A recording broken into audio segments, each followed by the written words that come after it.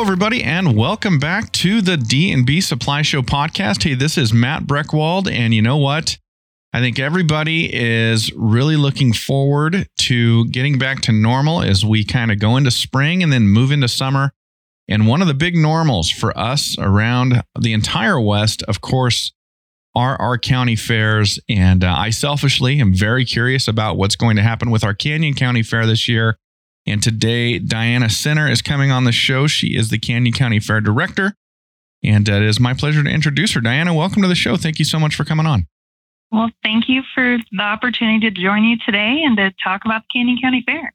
Hey, it is my pleasure. I have a daughter who's been showing lambs at the Canyon County Fair for years now, and I love that week. It is one of my favorite weeks of the summer, just to spend basically the whole week there as a parent of a 4-H 4-H exhibitor. So it is a lot of fun, and I'm looking forward to finding out what we know and where we're going and where things are heading this year. So tell us a little bit about you. How long have you been with the Canyon County Fair?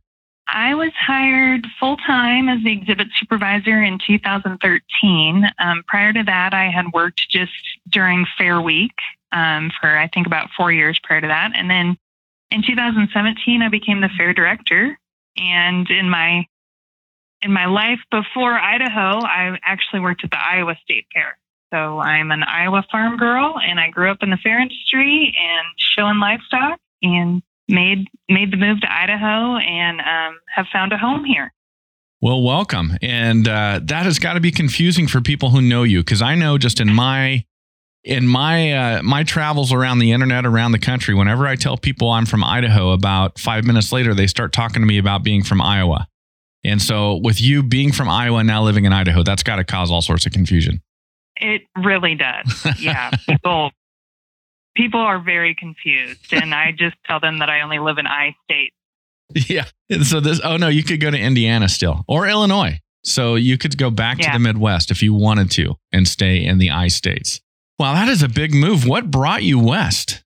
I got married, and about a year into our marriage, my husband got an opportunity to move to Idaho with his job. And we had never been to Idaho. We didn't know anybody, and we just went for it. And we love it. That's great. Well, I'll tell you what, Iowa's loss is definitely our gain. And just for everybody listening out there who is not in tune with state fairs throughout the country, it's part of my job to kind of follow and be involved in that. The Iowa State Fair is one of the premier, there's an argument that it is the premier state fair in the entire country. And now we have the benefit of your experience and your expertise here with our Canyon County Fair. That's pretty incredible. Yes, I'm a little biased, but I do agree that Iowa is one of the best fairs out there. Yeah, I'm trying to think of where the debate lies. I think it's generally between Iowa and Minnesota. Is that right? Yes, Minnesota, and I've visited Minnesota State Fair several times. They have a great fair. They have a lot of food. They have a lot more people as far as attendance, but that's mainly because they're situated in a larger metropolitan area.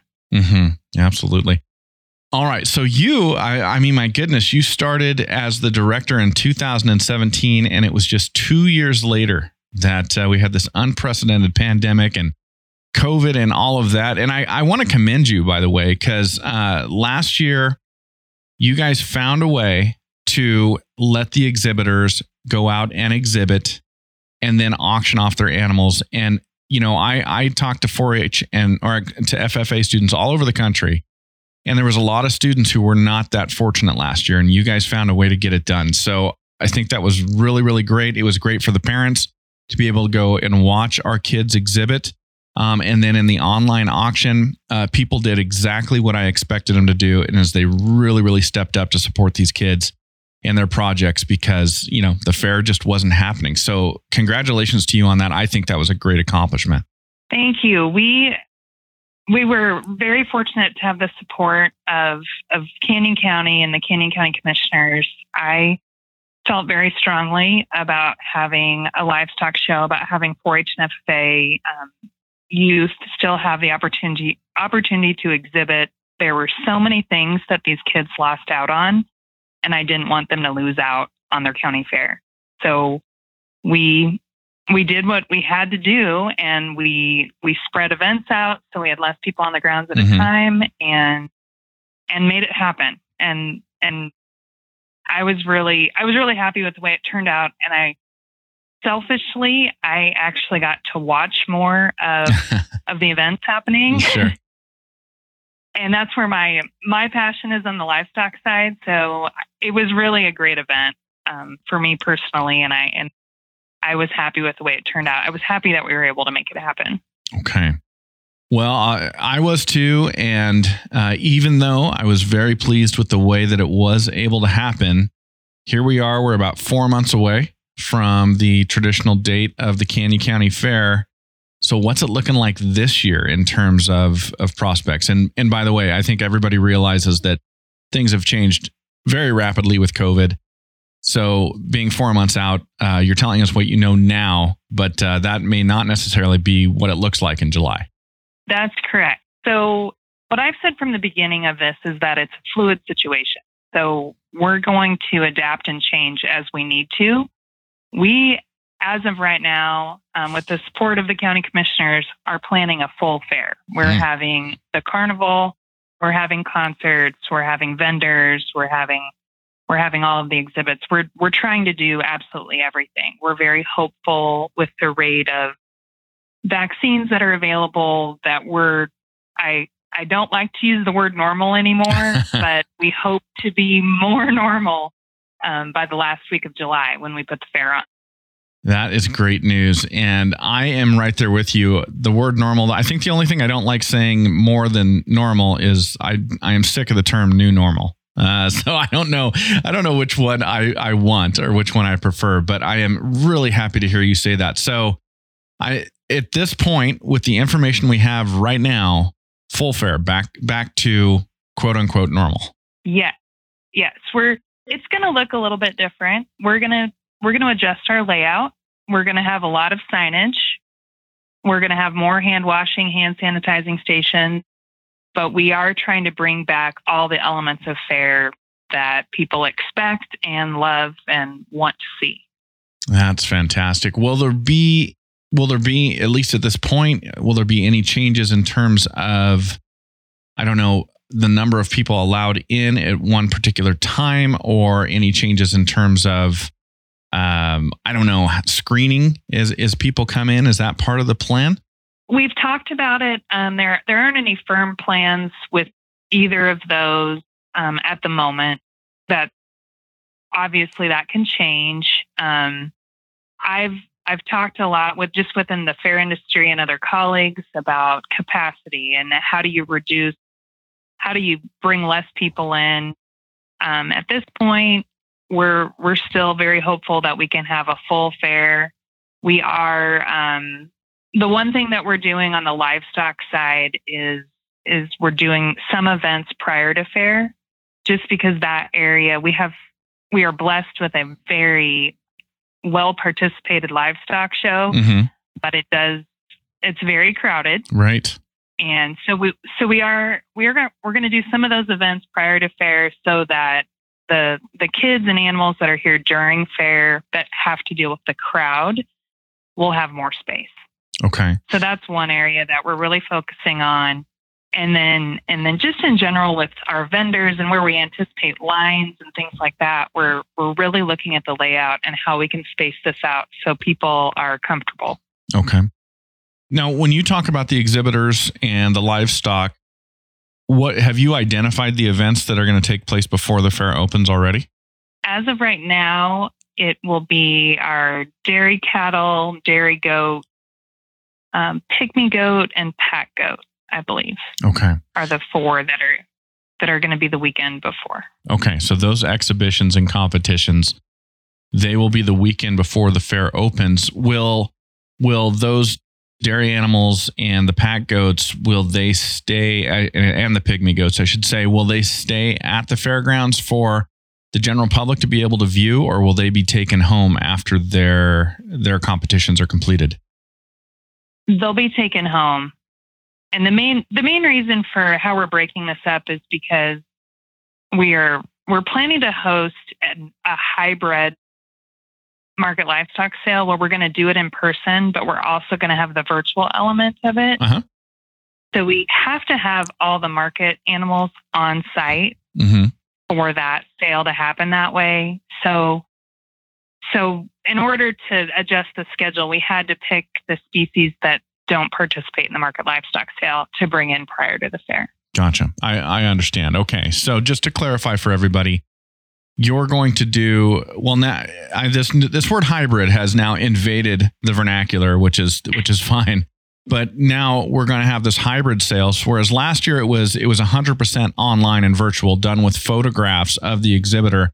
Now it's going to be hybrid. So there's going to be people there in the sheep and goat barn bidding on animals live, but there's also going to be people at home who are watching it virtually, and they're going to be bidding online. And am I have that right? That's correct. Okay. And so that type of sale actually happens a lot in production agriculture and in cattle sales that happen all the time throughout the year, is that you have both elements where you have people in person, and then you also have your taking bids via phone or online or however else we can make it happen. Yeah, that happens quite a bit, and even outside of agriculture and other types of auctions.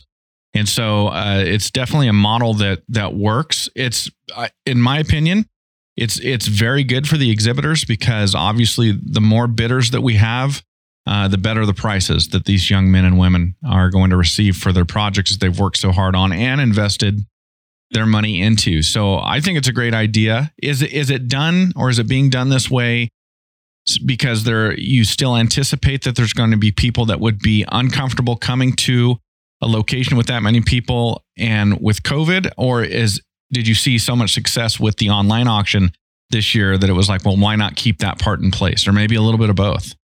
It's a little bit of both. I think there are people that won't feel comfortable, or it's truly not safe for them to be at an event with that many people. But we also did see a lot of success in how it went last year. And anytime we can help the exhibitor be more successful is something that we want to add and change and adapt to. Yeah, well, I think that's great. And like I said, I was really pleased with the online auction this last year. And so keeping a component of that, even if COVID was completely wiped off the map, to me makes sense. There's just people out there would love to support these young men and women who can't be there at the fair for other reasons too. And this really gives them the opportunity to do that. Absolutely. All right. Well, let's shift gears a little bit. Let's talk entertainment. I am obviously biased towards the livestock and exhibitor side, but there's a lot of people that come to the fair for reasons other than livestock. And there's music, and there are rides and events and exhibits and things like that. Talk to us about that. What's that going to look like? I know you're talking about how everything's going to be arranged, but concerts and things like that, what's that looking like? We are planning for 3 nights of country concerts, Thursday, Friday, and Saturday. And we're bringing them back how we've had in the past. It's been a long time since anyone has been able to enjoy live music. So we are excited for the return of concerts this summer. That is great. And I can go through the lineup if that's what you want to hear. Yeah, let's have it. Okay. Well, Thursday, July 29th, we have Lee Brice. Nice. And the opening act is Lainey Wilson. And Lee Brice has a lot of hit songs: Love Like Crazy, Parking Lot Party, I Drive Your Truck.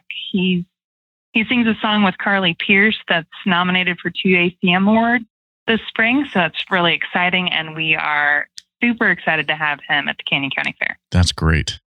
And then Friday, July 30th is Mark Chestnut. Cool. Bubba. So yes, bringing back some 90s country. Yeah, totally. He obviously has 20 top 10 hits, 8 of those hitting number 1. We've in the past have had a lot of luck with bringing back a 90s country act for Friday night at the fair. Mm-hmm. So we're really excited about that. His opening act is Nico Moon, who is actually on local radio. He's a newer artist, but he has a song out right now called Good Time, and he's moving up the charts. We're excited to have him as an opening act. And then Saturday, July 31st, we have Rodney Atkins. That opening act is the Powell Brothers. and Rodney Atkins sings These Are My People, Farmer's Daughter, Take a Back Road. I think it'll be a perfect Saturday night at the Canyon County Fair. Man, that is a great lineup. Have you had a lineup this strong before? I'm not sure. I think in 2019, we had a really good lineup. We had a rock act. We had Collective Soul that year that sold really, really well. Mm-hmm. It was kind of, as someone booking entertainment, it was a little bit of a risk, but it worked out. And we had the strongest turnout as far as concert ticket revenue that we've ever had in the history of the Canyon County Fair. I think we're going to top it this year. I do too. With this lineup. Just really excited about it and excited to get tickets on sale. They're going to be on sale starting Friday, March 19th. Wow, that's great. And I'm a little bit biased too. I saw Mark Chestnut live in, I'm going to say 1995 or 1996 in Bozeman, Montana, when I was going to college up there at Montana State. And that was a lot of fun. So I'm biased. It'd be fun to see him again. Yes, I think it'll be a great night. And he can refamiliarize everybody with Bubba Shot the Jukebox. That's one of my all-time favorite songs. It's a fun song. That is a lot of fun. That is really cool. There's so much pent-up demand to go out to a concert and to just relax and enjoy and just be part of that group. I can't imagine. Do you have to station people at the gates to control the occupancy? Maybe I'm overly optimistic, but I'm just thinking people are going to flood in to finally be able to go to a concert again. I think you're right. I think we're going to have a huge turnout, or at least I hope we are. And when you look at our concert seating, most of it's free with paid fair admission. Yeah. So if you pay $7 at the gate, you can get a really good seat for Lee Brice, and that's kind of unheard of anywhere. Right. To see an artists of these magnitude at that affordable of a price. I hope to have a lot of people. I hope it's a great turnout.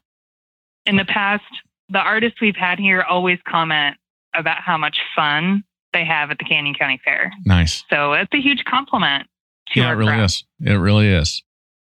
Oh my goodness. I can't even imagine. It's one of these things, Diana, that as we're sitting here talking about it, I'm sitting here going, that's exciting. I'm really excited for us to have the fair and to have that feeling again. But I almost am not letting myself believe it because it almost sounds too good to be true, but it really is happening. Yes. I understand where you're coming from. Yeah. I've spent so many months of being hopeful and being disappointed and trying to figure out how to make things work. And I feel really confident that we're going to make this happen this year, especially Canyon County, Idaho is going to make this happen. Yeah, I agree. Man, what a great deal. And I feel like Canyon County has been a leader throughout the entire pandemic, and they're continuing to do so. And I just can't help it as you're telling me all this, just thinking, of course, Oregon is just not far from Caldwell at all. And I wonder if we're going forward with the Canyon County Fair with this great lineup and all the fun that comes with the fair, even outside of the concerts. If Oregon is still locked down, I just wonder if people are just going to be coming across that bridge on I-84 and heading towards Caldwell. I would anticipate that. Last year, we held on for as long as we could last year, hoping to have a fair. And we were getting messages in our office from California, from Oregon, from people all over the West that just wanted to come to a fair. And they were hoping that we were going to stick it out. Oh my goodness. So I think if it comes to that last week of July and some of those other areas haven't really opened up and haven't returned to events, I think we will see a lot of visitors.